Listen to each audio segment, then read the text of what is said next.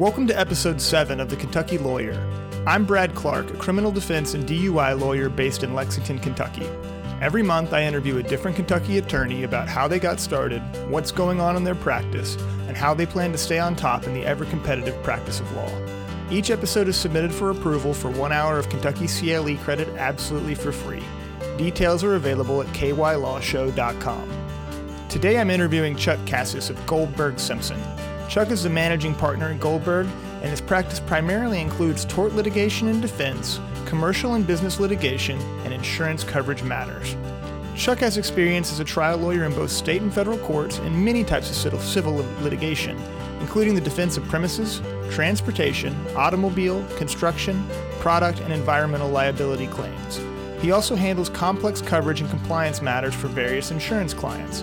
He is former board chairman of the UK College of Law Alumni Association, the Ronald McDonald's Charities of Kentuckiana, and various local YMCAs.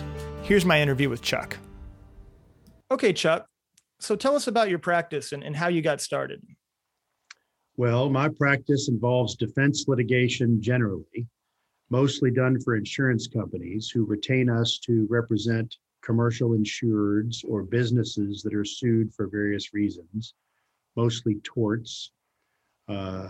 And we do have a portion of the practice that is reserved for coverage and compliance work, where we actually represent insurance companies either against claimants or their own insureds. Okay, great. And what's the name of the firm you're at again? Our firm is Goldberg Simpson, LLC. We have our main office is in Prospect, Kentucky, 9301 Dayflower Street. We have a satellite office in Frankfort, Kentucky, and we have a satellite office in Jeffersonville, Indiana. So you guys practice, I guess, where does your practice geographically find you mostly? We are all across the state, eastern, western, and central Kentucky, which includes northern Kentucky, Cincinnati area. And we also have most of what I would call the lower half of southern Indiana. Okay, great.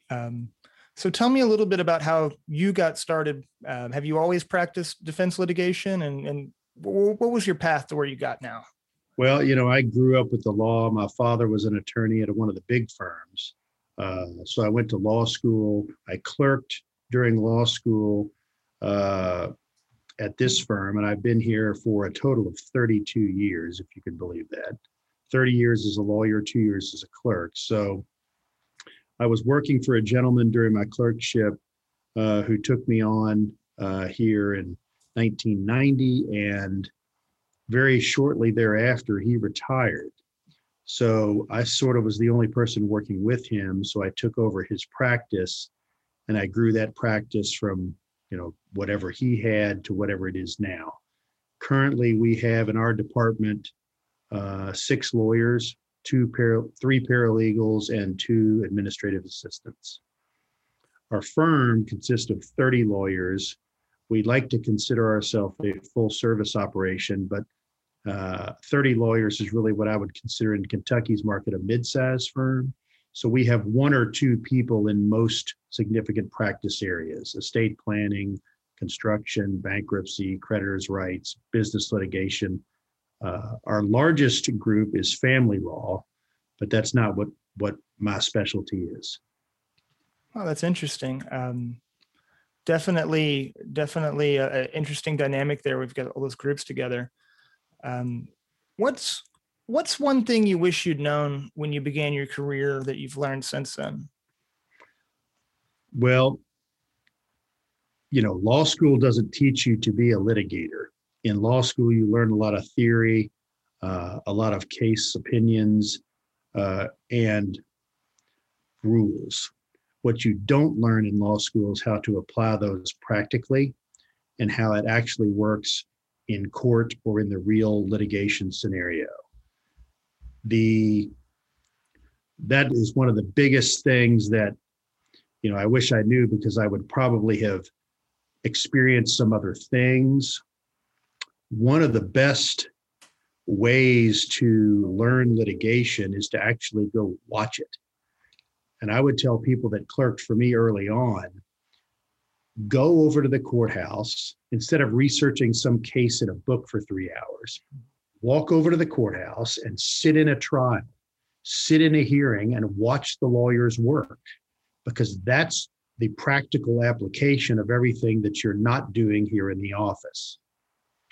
Litigators actually are in court trying cases, representing clients in real time. That's not something you learn in a library or out of a book. So, go second chair a trial or watch something.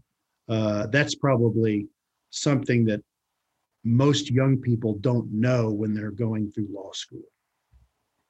Absolutely. I would say it was definitely my experience that, law school teaches you, like you said, a lot of things, but that practical experience is you can't learn that anywhere else. And, even still now, I'm 12 years into my career. I find every year there's more that I know that I don't know than what I thought before. Do you get the opportunity to try a lot of cases? Well, it's the era of the trial has, I'm not saying it's lost, but it is coming to an end, in my opinion. In Jefferson County, you're in Fayette County, correct? Correct. I don't know. The statistics in Jefferson County at this time, 97% of filed cases do not reach trial. Only 3%, sometimes as low as 2.5%, actually go to a trial. As you know, most cases now are mediated or resolved informally. There's arbitrations, but the trial has become a dinosaur, and very few young people in the practice in my last 10 years get actually to see a trial or have actual trial experience as a base. So, that is, I think that era is, unless it's a very unique case or a very complex case that can't be settled informally, those are very few cases that will be tried. Why do you think that is? Why do you think the trial has kind of gone by the wayside? Number one, it's extremely expensive, especially for companies that are paying their lawyers by the hour. Number two, the court dockets, especially after the pandemic, are literally too crowded. The number of lawyers coming out of law school on an annual basis and the number of cases that are filed on a daily basis, both of which we have statistics to see, are insurmountably more significant than they were 10, 15, 20 years ago. So, and the pandemic actually has created a monster sometimes, because we didn't see a trial for almost 2 years in Jefferson County. I'm sure Fayette, are you back to in-person yet? We are scheduled to go back July 1 in district court and July 15th in circuit court. And I'm sure that criminal is going to take priority because they have a right to a speedy trial. Civil is on the back burner. So let's say 2 years has gone by without any civil trials. The dockets, and that doesn't mean people aren't still filing cases. Cases on the CNS that I see every night at 7 o'clock, Fayette County is getting just as many as Jefferson, if not more. The case filings have not stopped, but the trials have. So the courts are going to be forcing people to use alternative dispute resolution, whether what they want to or not, or else they're going to see a trial 3-4 years from now. Right. Do you think we'll ever get caught back up, or is this just going to be a structural change? I think you're going to have a structural change. And what the COVID pandemic did is, and I know that you're probably going to ask the question about technology later, but you're going to maybe get some traction because of the technological advancements that happened during the pandemic. The Zoom depositions, the no in-person court, it's much more efficient to do motion hour by Zoom, okay? Before, even in Fayette, when I'd go on Friday, you'd sit through maybe an hour and a half of stuff. It's much quicker. They go a lot quicker, but they're assigning hearing dates and things down the road that lawyers, may not want to wait for. So they're willing to resolve their cases quicker. In the eastern part of the state, they're sort of getting back to in-person stuff. And they've told us that motion hour is going to be motion hour in Pike Circuit Court or in Hazard or wherever you're going to go because they don't like the technological piece. I think they're going to have to actually conform over the next year or so to implement that, or they're going to get really clogged up. Yeah, no, I think that's definitely a good point. I think we all realized, just how much inefficiency there was in the way that we were practicing. And now that we've gotten a glimpse of what it could be, I think that lawyers are really going to push back against the judges that aren't willing to, accommodate us. And so let's get to the technological question. How has the adoption of Zoom and remote depositions changed your practice? How else has it changed? Well, let's start with, the Zoom hearings and depositions. There's pros and cons to all of this. The young people in the office, on a typical day, usually pre-COVID, a person could drive to Paducah for 3 hours, cover a hearing that lasted an hour, and drive home. That's pretty much a full day. That 7-hour day has been reduced to 30 minutes on Zoom from your desk. So it is much more efficient for the client and the court, but the big firms that have multiple associates that used to bill those time and bill those hours is going to lose the ability to do that. So it's going to change the way you have to practice internally inside of a firm. The young people love what they used to call the windshield time. But that's sort of gone away with the advent of the Zoom hearing. Depositions, and again, it's more convenient and more cost effective, don't get me wrong, but it does change the way you look at it from a business model of a law firm, the traditional law firm model. You're going to get less billable hours out of that court appearance than you did pre-COVID. Let's talk depositions, because there's pros and cons to that. While it is more convenient, more cost effective, and cuts down on the travel, everyone can be at a different place on the TV at once. There are cons to that because you cannot really prep your people like you used to in person. And when I would take a deposition, the primary purpose wasn't the questions I was asking.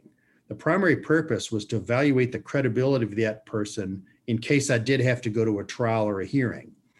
What you can't see on the Zoom depo is what they do on the breaks, if they're fidgeting under the table, if they're sweating profusely in the back of their neck, things that you would normally observe in face-to-face contact. You can't take a break and sidebar your witness.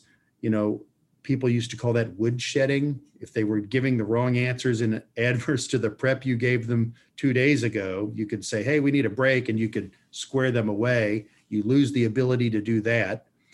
And you lose some control over the deposition and the pace because everything's faster, and sometimes there's overlap when you're not there with everyone else. We had a situation the other day, I would call it the multitasking problem. We prepped a person, had him all ready to go in a construction defect case. He gets on the Zoom, and during his deposition, he's laying tile in a bathroom. Obviously not focusing on the questions that are being asked. He's laying tile and giving very terrible answers. So again, the face-to-face contact, the evaluation of the credibility, and the control of your own witness, I think, is a downside to the Zoom deposition. So how do you see all this shaking out? Now, we talked about, now that we've had a taste of this, where do you see us, 10 years down the road, 5 years down the road? Who's going to win? I mean, because we've got these different stakeholders, as you mentioned, the big firms that need their billable hours, obviously are going to be hesitant to do this. I think a lot of judges feel like it's inefficient, or it loses a sense of decorum when you have, motion hour, particularly with, consumer or, lay people clients. But then on the other side of it, you have a whole lot of lawyers like me who this is, we work with flat fees, and even people that have a large volume, that this has been, a total game changer for, that are going to be wanting to kind of continue this, remote work as much as is, ethically possible and fair to the clients. And also, you have the individual stakeholders, the clients themselves, the amount of time they save. So where do you see this shaking out 5-10 years down the line? I think it's going to lean to the side of it's more convenient, more cost effective. Therefore, we're going to use technology. Don't get me wrong. I'm just telling you that there is downside to it in certain applications. For example, I used to love, as an in-court litigator, getting FaceTime with the judge. When I say FaceTime, I mean walk up, you talk, he sees you there. There's a little bit more personal interaction. There's also personal interaction with attorneys. After motion hour, you could find another lawyer that you've got a case with and have a sidebar about that case and do what I call politicking. Yep. There's less politicking in the digital age than there was when everybody was at the courthouse standing in the hallway. So I guess the traditional model of a litigator will have to change with technology. Yeah, I think that's right. And I hope that's right. I mean, my practice is a little bit different in that, if we need to reschedule something, we have to show up at a motion hour and both sides, and we have to tell the judge, this is why we're rescheduling it. And this is to win. And that's the vast majority of what I do, quite frankly, is continue things, whether it be because we're waiting on discovery or we're still in negotiations. And any way that we can reduce that, I think is good. Now, there's obviously, in the, I guess, the layperson, consumer, individual side of the law, your family law practice, your criminal law practice. And I guess on the plaintiff side, there's the same issue with the clients. I mean, being able, the amount of time that we can save them. So I think that ultimately it's going to take a while for this to shake out. I think that, I've already thought, and I've already talked to some people, like, are there going to be judicial candidates that run on the platform of bring Zoom back? Is that going to be something that's, Probably. Yeah, I think so too, because there are a lot of those stakeholders, a lot of those, particularly people that bill flat or people that, have a volume practice that it's just been such a game changer for. And I think that ultimately what we need to be looking at is what's best for the clients. That's ultimately who we serve. And in the case of those people that bill hourly, I mean, paying less is best for them to some extent. I mean, if we're so, I guess, if it has a deleterious effect on the product, on the quality of the deposition or the ability to have that politicking that you mentioned, then obviously that can hurt the client too. But I think that you're probably right that when you weigh it overall, we're on the path, at least, to some increased use of technology. The benefits far outweigh the risks. I assume do you do plaintiff's work or defense work or what? If I can ask. I'm 100% criminal defense, state and federal court. And that's all I do. Technology will win. I think you're absolutely correct, but it comes at a price. That's all I'm saying. There is a price to that in the older sector. The younger people will adapt and move on, and that will be the new reality. But for someone like me who's been practicing 30 years, it is a sea change. And I've seen there are several judges in Jefferson County, and I don't know about the Fayette Bar, but there are several judges in Jefferson County that, as a result of the whole COVID situation, have basically announced they're retired. Right. So we've got vacancies on our circuit and district court bench due to the sea change that has occurred. And those guys that are retiring are my age or older. You also see it, I think we saw it a little bit of glimpse of it earlier with, the switch to e-filing, or at least the adoption of the experimental e-filing. I see, there are people that just don't want to learn how to do it, even though it's vastly more efficient. Even if even if you're paralegal or your secretary, whoever does it, there are people that are resistant to it. And I think, you're right. That same cohort that has been slow to adopt e-filing is going to be slow to adopt, video court or video depositions, what have you. Let's switch gears a little bit. What advice would you give someone wanting to pursue a career similar to yours?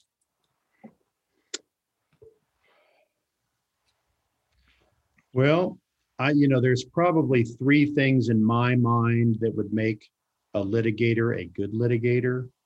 And the first and foremost is is hard work. I don't think there's any substitute for hard work. The person that puts in the time and the preparation and the study for his case, his or her case, is probably going to have the advantage over who does not. So I don't think there's any substitute for hard work. And that comes from the administrative side as well. There's not just the legal side, but as the practice of law, as you probably know, there's a lot of administrative that you have to do that's non-billable. The second thing I would think would be always be prepared for whatever you're going to do that day or that week. If it's a hearing, if it's a deposition, or if it's a trial, I don't care what it is, but again, usually the person that is best prepared and knows their case the best has a distinct advantage over someone who is not.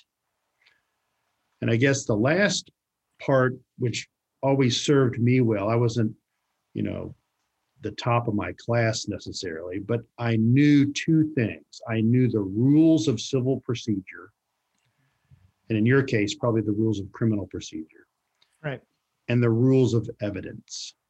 Because when you're on your feet in the courtroom, your handle on those two things, again, give you a distinct advantage over your opponent. No, I think those are all good points. Just to respond a little bit to that, you're talking about the rules of civil procedure. I mean, you're absolutely right. It's a distinct advantage to know the rules of criminal procedure.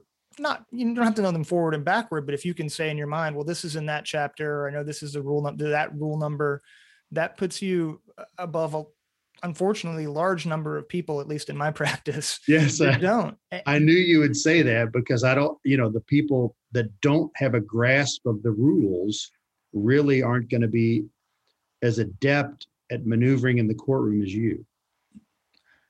And it's especially important, in my practice, we fortunately, or for better or worse, I should say, we do try cases in the criminal side, not as many as, they used to back in, the 70s or 80s or even 90s, but having those rules of evidence at the top of your head, or at least knowing where to go look. And a lot of the work that we do is statutory, it's about elements, it's about offenses. And I remember one of the things that one of my early mentors did for me when I first started out as a public defender is he sat me down and he gave me the statute book and he said, I want you to spend the next week reading chapter 500 through chapter 532 and outline it like there was going to be a law exam on it. And I did.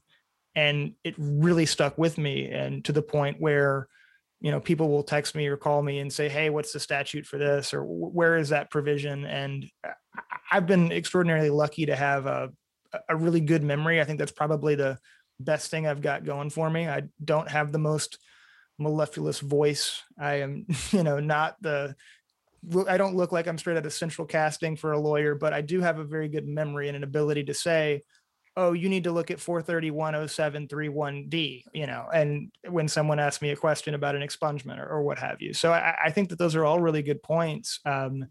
And I would just echo what you have to say about preparation. If I have a minute where I'm not putting out fires, the first thing I do is look at my calendar and say, what's the next thing I need to be preparing for? And how can I use this time to be as prepared as I can be? I think you're correct. And I think that one of the best resources, as you indicated a minute ago, is you had an excellent mentor, it sounds like. And that's the same advice that I got from mine, is to know those rules and know them better than your opponent. But I think probably one of the best resources that has helped me is people. You can look up something in a book or you can read it on Westlaw or Lexis. But, if you actually have someone that's done it before and you can talk to them about it, that's invaluable as well. No, absolutely. I think that's right. And one of the things that I find is, it's not just this. Sometimes it's not just a subject matter expert that is going to be the best. It may be the person that's the expert on the locality that you're in, on the jurisdiction you're in, and having a wide network of people to be able to reach out to has been invaluable. Absolutely. And I'm sure you guys have a similar thing on the defense side, or, I guess, there are a number of defense organizations. I'm sure you all are collegial and can reach out to each other and say, hey, I've got this issue down in Pineville. Who do I know that practices down there? Maybe you can pick their brain. I think being willing to answer questions for other lawyers and being willing to ask for help when you need it, or I think those are invaluable skills that for the young lawyer or for any lawyer. I will tell you that in Kentucky, in the civil side, the plaintiff's bar is much more organized than the defense bar until recently. Right. Early in my career, the defense bar, they compete for some of the same pool of clients. Mm-hmm. So a lot of time early on, they were hesitant to share information and hesitant to get on what's I now know as like a listserv, right? And answer questions and share information. The plaintiffs were very well organized in Kentucky and did a great job with their listserv. And the KJA has done an excellent job for that organization. The defense team has finally gotten their act together in the last 10 years and now is fairly well the same way. But it didn't used to be that way on the defense side. That's what I would call, and again, when I talk about recently, I'm talking about the span of my career, the last decade or so, the defense bar has become much more organized. And the organizations on our civil side, there's the Kentucky Defense Council, mm-hmm. And then nationally, there's the Defense Research Institute, which is known as DRI. Those are organizations that have become a little more active in years recent.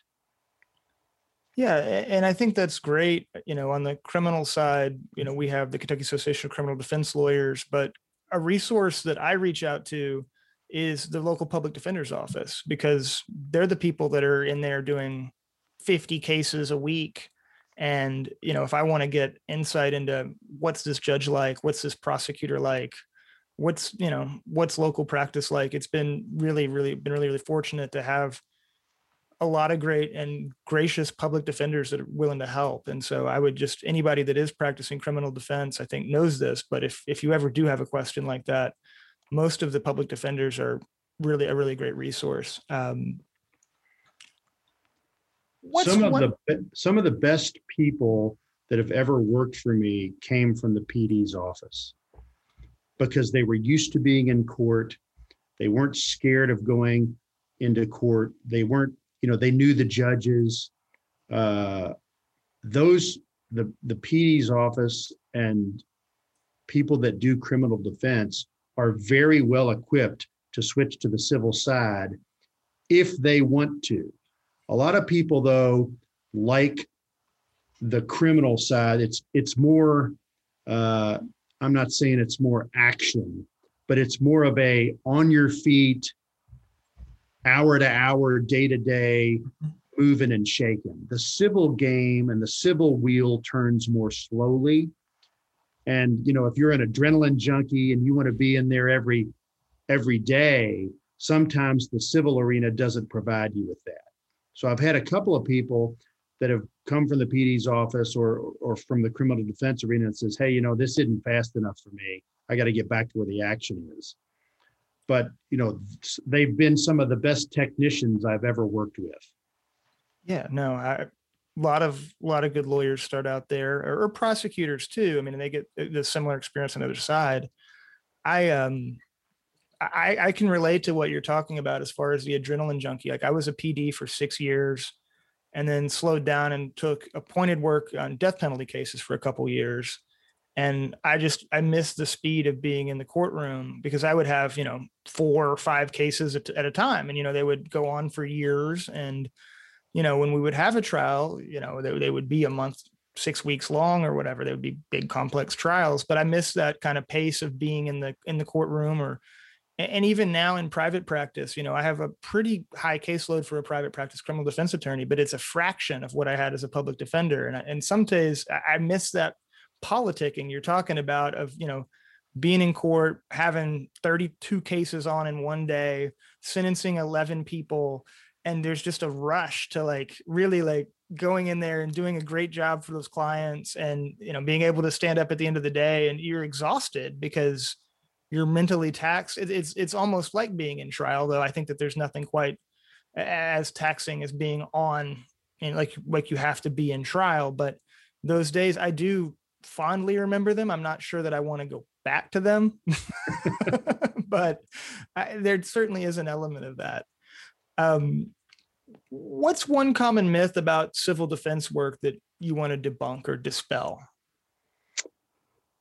Well, civil defense, I'm going to narrow my comments to what I would call the insurance arena, because there's a Sure. lot of different civil defense. But, uh, you know, from my standpoint, contrary to what you see on television every night, the insurance company is not always the evil emperor. Right. They're a company just like any other company, for profit. They're trying to protect their insureds, manage the risk, reduce the risk, and have your premiums well spent. If they did not do that on a daily basis, your and my premiums for auto insurance, home insurance, whatever kind of insurance you buy would be astronomical. And the way they keep those premiums down to the general public is by doing what they do on a daily basis. Now, they don't always get it right, but in Kentucky, there's no cause of action for making a mistake in that regard. So, a lot of people say, and you see on TV, the insurance company is this evil organization with all these bad things in mind. That's not always the case. Yeah, no, I think that's well founded. And, I guess the way I relate to that is there are some defense lawyers that would tell you that, the government is the same way, right? The government is bad. And, and then they do make mistakes. And that's why, we're here, is to help with that process, but I've definitely over my career, I guess, warmed to many, police officers and prosecutors, and, creating, those relationships. And that's a big difference, I think, in the criminal and the civil side is, it's not just a one turn game. It's, we're going to be back together working on cases again, me and the prosecutor, it's not scorched earth. It can't be, because you're going to have to go back. You may have a good case today, but you're going to have to go back to him with a bad case tomorrow. And if you can't, create relationships by and large for all your clients, then you're doing a disservice to more clients than you are. And that's not to say that you shouldn't be a zealous advocate in each and every case, but there are more diplomatic ways to approach the situation. And I think that, one of the things that I hear from people that practice both, or have practiced both the civil and criminal side, is that the criminal side is actually more collegial than the civil side. And probably because of that repeated negotiation that we have to go through. Very similar to your practice, different set of facts and different case, but the same group of lawyers practicing on the civil side. You're going to have to see them again sooner or later. So there has to be some degree of collegiality, or else you're not going to survive in that world very long. Yeah, and if I could go back, to kind of answer my own question that I posed to you, and talk to myself when I was, fresh out of law school, I would really, really drive that home that, it's not, number one, you can't win every case. No matter how smart you are or how hard you work, they're going to be ones that you need to resolve. And number two, in order to do that, you have to remember that opposing counsel is a person, and you have to treat them with respect, and you have to treat them with dignity, even if you don't agree with, what they're currently pursuing. I often think about it as though I'm almost a mediator between my client and the government. My client wants one thing, the government wants another. And my job is really to help them find a resolution most of the time. Now, that's not to say that sometimes there can't be a resolution in criminal, if it's a especially high profile case, if it's an especially, if the client has immigration issues that are going to lead to deportation, then you have to go in fully, guns blazing almost, and but in almost every other circumstance, trying to be collaborative, trying to find a solution with opposing counsel, I think has made me a better lawyer rather than a worse one. Completely agree. You get more bees with honey than you do swatting them away. And it just doesn't, on a long-term basis, you're going to find that that's really not a good start to a career. If you want to have a tenured career with respect of your colleagues, you're going to have to treat everyone with respect. And you're right, not every case is a winner. And not only is not every case a winner, the cases you think that are winners, the jury can do something absolutely in opposite to. So if I could predict, Brad, if I could predict what juries would do in a civil case every time, I wouldn't be on this podcast. I'd probably be in Laguna Beach and on a surfboard somewhere. That sounds pretty nice. But yeah, and like you said, I always tell my clients that they may have some issue. There may be some issue with the case that, something wasn't done correctly and that they want us to litigate. But I always tell them, let's start with the sugar.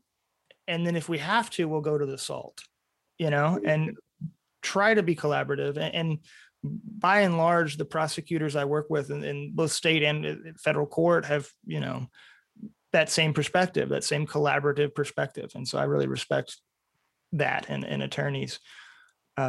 What are some of the issues that you are researching or litigating the most right now? What are hot topics in insurance defense?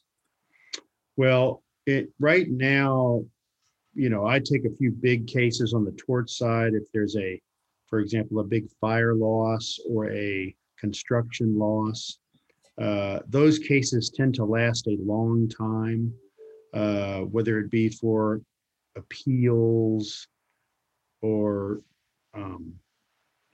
whether they ask for discretionary review in the Supreme Court. The longest case I've got in the tort side is probably 8 or 9 years old. On the coverage side, which is the insurance company has a dispute with a claimant or its own insured about whether the losses are covered under the policy, those can be even more complicated and last longer, especially if they're disputes between insurance companies. So some of what I do is insurance company versus insurance company. And, I think the oldest case I have now is like 16 years old. So, and we're in the back for discretionary review a second time. So, because there's not a lot of law in Kentucky on those types of coverage disputes, there's a lot of good law in Kentucky on other things, but not in the insurance world. You look to other states, sometimes the Sixth Circuit, to find law that you need. And a lot of times there are issues of first impression. So those are what my focus is. So that's what I'm doing the most of right now. But that's uncommon. I don't think that answer is going to be given to you by many other podcasters, because what I do is very narrow. Yeah. Why do you think that is, that area of law hasn't been as well developed in Kentucky as it might have been in other states? I think the Kentucky Court of Appeals, while the state courts, you get what you get. If it goes to the Court of Appeals in Kentucky is partial to the insured. They may try to find coverage whenever possible. The federal courts are a little more generous to the carriers. So you've got a conflict sometimes between state law and what a federal court has done in the Sixth Circuit. That's why the Supreme Court might say, hey, we've got some conflicting authority here. We might need to take another look at this at a different level. But most judges in state court, because the summary judgment standard is different, really favor, like the Court of Appeals, in finding coverage. If someone has a wrongful death claim and the insurance company is saying, look, there's no coverage here because your policy lapsed, a lot of times the court will go out of its way to find coverage. That's why those cases go up. Yeah, and if you asked a criminal defense lawyer, we would say that the Court of Appeals finds a way to make every error in a criminal trial harmless. But that's a you got the same issue that I do then. But that's the Court of Appeals is completely different. So you've got a completely different set of eyes looking at everything and analyzing the law, whether it be from Kentucky or other states. So a lot of times you end up in a situation in the coverage case of what would a Kentucky court do? Okay, now it's time for our ethical dilemma. Each month, I take a few minutes out of each episode to pose an attorney ethics hypothetical for our guest. These hypotheticals are based on Kentucky bar opinions and real MPRE questions. Each segment lasts about 15 minutes or 0.25 hours. Listen to all 12 monthly episodes of our podcast in a year, and you walk away with enough continuing education and ethics credits for that year. Today's hypothetical has to do with the duty to report ethical violations by other lawyers and judges. Chuck, are you ready? Certainly. All right.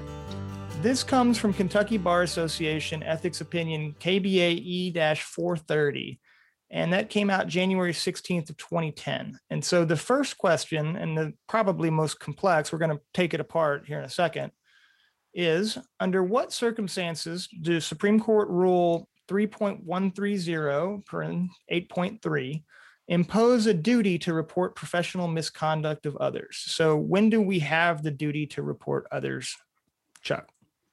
Well, let's start with the premise that a lawyer does not have a duty to report every known violation of the rules.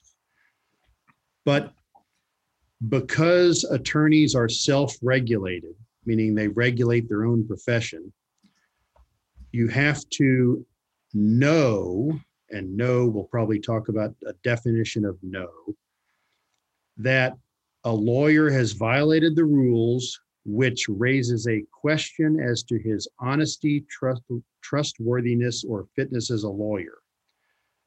In that situation, you're required to report.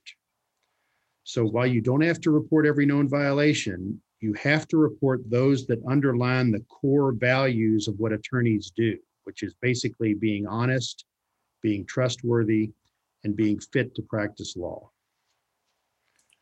Right. So let's talk about what you just said. When does a lawyer know that a violation has occurred? What is the standard for knowledge in this context? I'm pretty sure it's defined in the terminology in the rules proceeding, but you have to have actual knowledge that it can be inferred.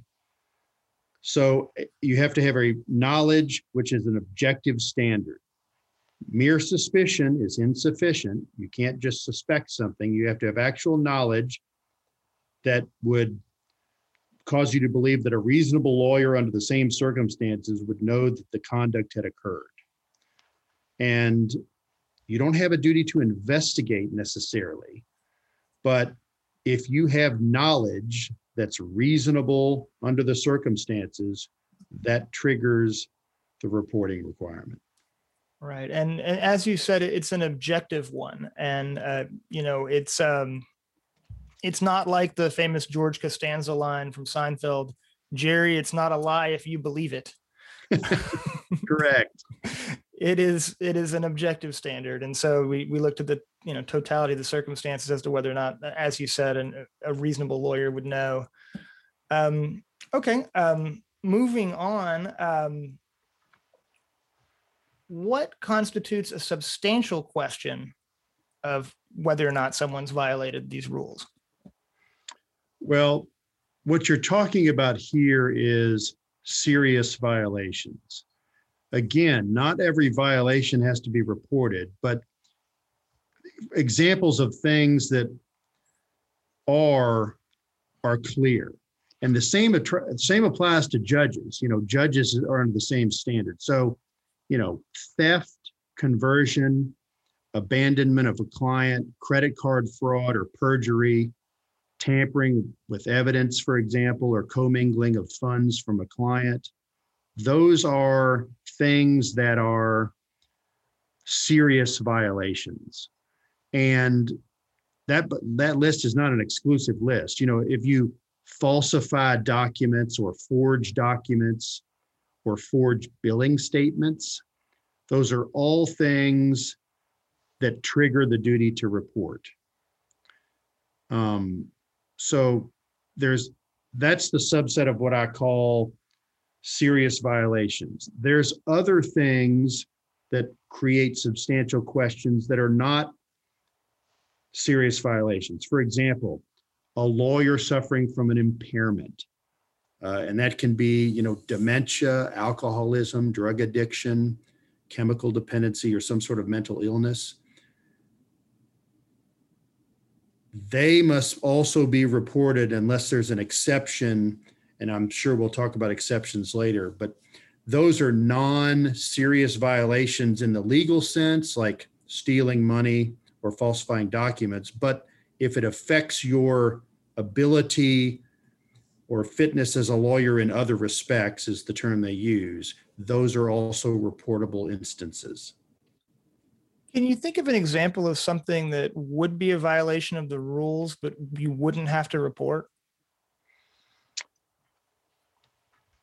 Well, for example, if you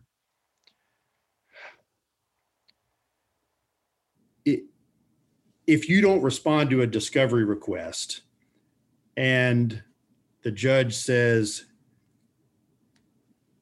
you should have, that's technically a violation of your ethical responsibilities in front of the tribunal.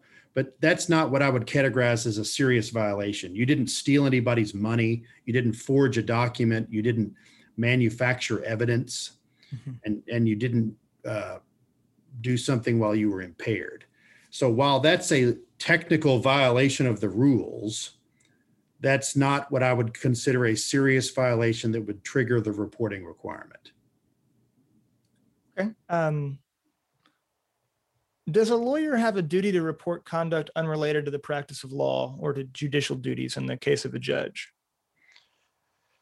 The answer is yes, if it, again, adversely affects the trustworthiness or fitness as a lawyer or a judge. So you're looking at the judge's fitness for the office.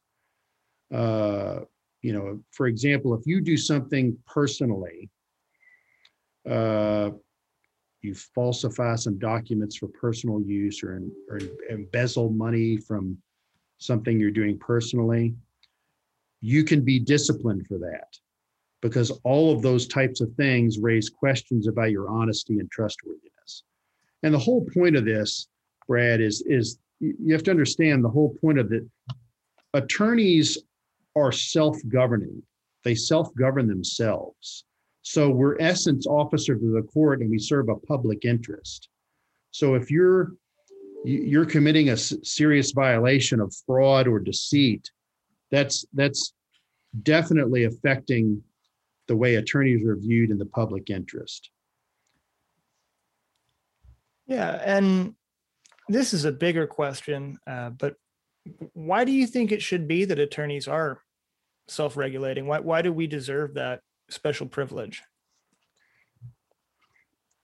That's a great question. We are officers of the legal system, and we're supposed to maintain and assure that our group and the trial courts maintain the highest standards for the public, because that is the vehicle by which the public can air their grievances. And if the people running that system aren't operating professionally and under the rules of conduct under which the public expects, the entire thing caves in. I mean, that's the whole purpose of the system. Now, we have a KBA, we have an ethics hotline, we have an office of bar counsel, we have chief bar counsel, 6 deputies, I think. In Jefferson County, we have 4 ethics members in our district, but they're all lawyers, and they govern that organization which governs lawyers. So because we serve the public and because the court system serves the public deserves to have people that are operating at a high standard. And I think, just to echo what I was hearing you say, it would be difficult for non-lawyers to understand and regulate lawyers. I think that's why it's important that we are self-regulating, just because of the difficulty that non-lawyers would have if we had some sort of administrative agency that was staffed and the way that like environmental regulation may be done, or any other type of consumer regulation is done, and they weren't lawyers and we weren't self-regulating. I think that would lead to worse results, unjust application of the rules in some cases. And not only that, there are so many exceptions to these rules, Brad, that non-lawyers would have to do some digging and research to figure out. For example, there's an exception for privileged information that's client information. You can't report a lawyer if it's going to affect the client. In those situations, you're going to have to wait or delay until that representation runs its course to do so. So there's certain ethical rules and other legal challenges that only lawyers kind of know about that would require them to do something like this. And I've experienced that myself in my practice. I, had another attorney, I can't go into any real detail about this, who approached me and, because he needed advice about a particular criminal investigation that was ongoing about him. And he gave me information that was privileged that would indicate that he may have, violated these rules. But that is, as you said, one of those exceptions. Like I as his attorney in an official capacity doing this consultation, don't have that mandatory disclosure reporting when I'm serving as his counsel and it's privileged information, correct? Correct. And there's a separate rule, I think 1.6 about that, that confidentiality. And that's, as lawyers, that's a big deal. Right. Does a lawyer have a duty to self-report his or her own misconduct or that of an associate? Well, this is where it gets a little, because I've used this rule one time in my entire legal career, and it was probably the most uncomfortable experience I've ever had.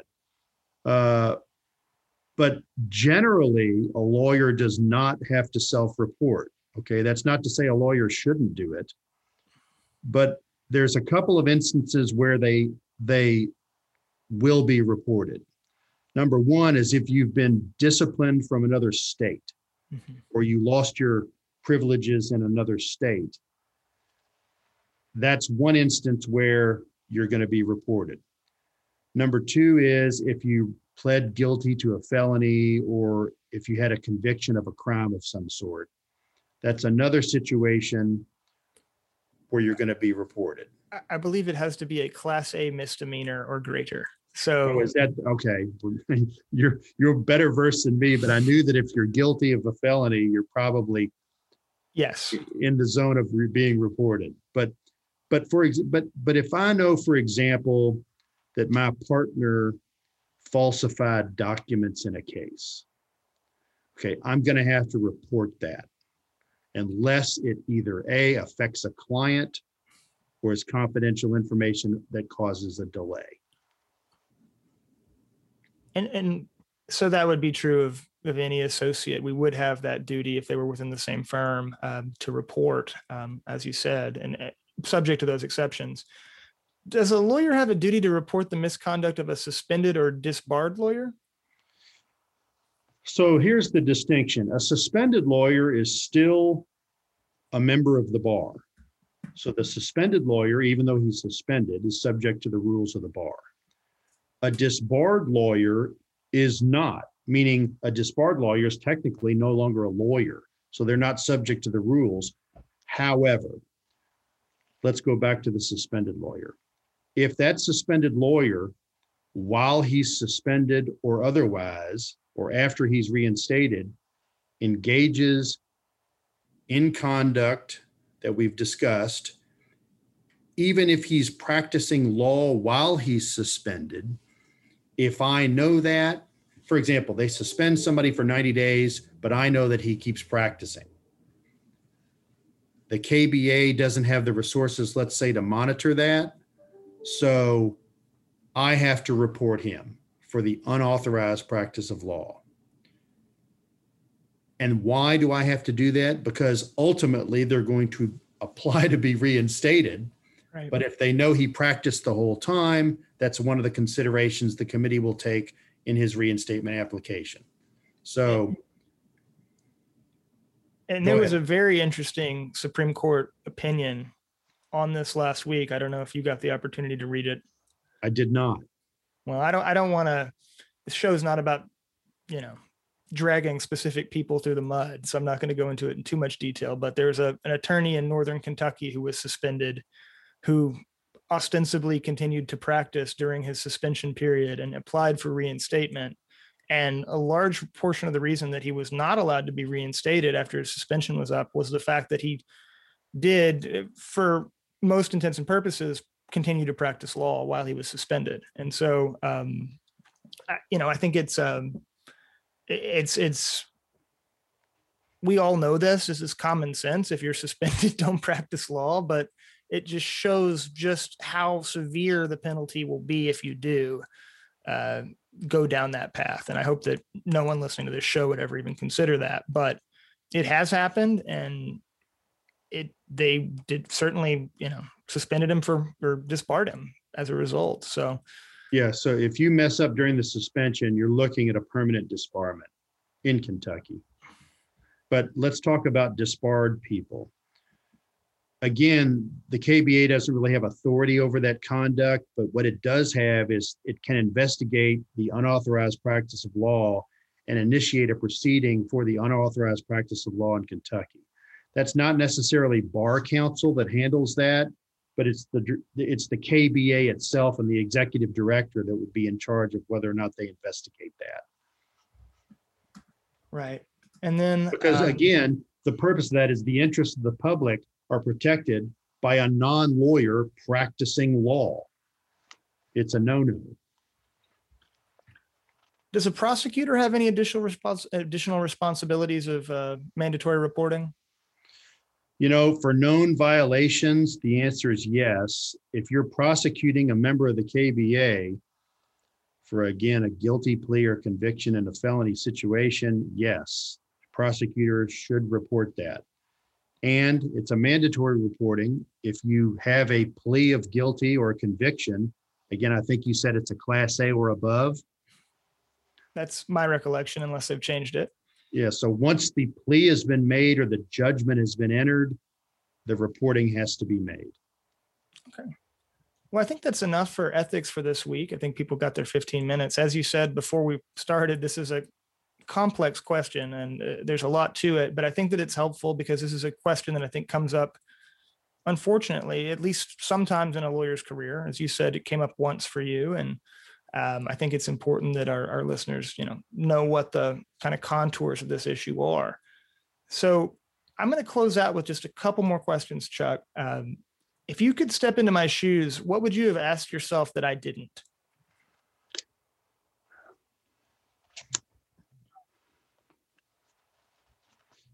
It's a great question. Maybe, what do you do when you're not being a lawyer?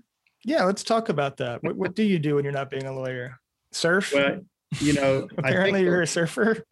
Well, the law is a stressful profession as it is, and I think there's a lot of stress that you carry with you during the day. So what I like to do is I like to get outside and exercise. Mostly in the mornings I do it just to get my head clear, but I'm not averse to doing it in the afternoon after a long day as well. So it sort of gives me a release. I think the profession's stressful enough as it is. And I think that's why you see a lot of lawyers that have substance abuse problems or other issues that have to be dealt with by KLAP.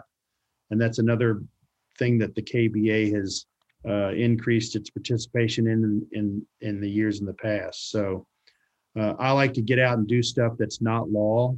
I don't sit in the office all day and all night and think about it. I think that you have to have a work-life balance. And if you don't have that right work-life balance, this is a tough job to do 24/7.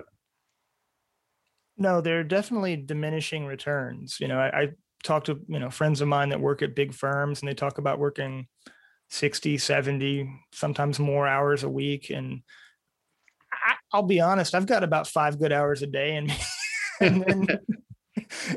then what you try to achieve over your career, you learn, how much you can actually give during the day.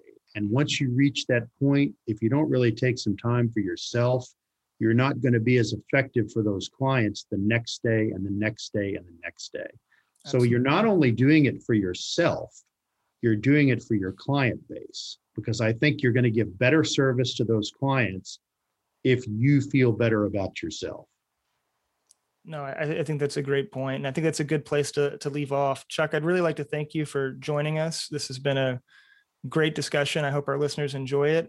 Is there anywhere people can connect with you online or anything you want to promote? Any projects? Do you speaking engagements, anything like that coming up? No, we have our goldbergsimpson.com as our website. We have a contact link. I can be contacted through that link or directly by my email, which is on the site. We also have a Facebook page. We had a big event last Tuesday night. A lot of pictures, a lot of comments were on there from this week. So those are two ways you can connect with us. And, we're always available to talk with anyone that needs to talk. All right. Well, thank you again. Thank you. That's all the time we have for this episode. Please remember to rate, review, and subscribe wherever you listen to podcasts. If you have any questions about claiming your CLE, go to kylawshow.com. We'll be back next month with another episode of The Kentucky Lawyer. Thank you for listening. I'm Brad Clark. We'll see you soon.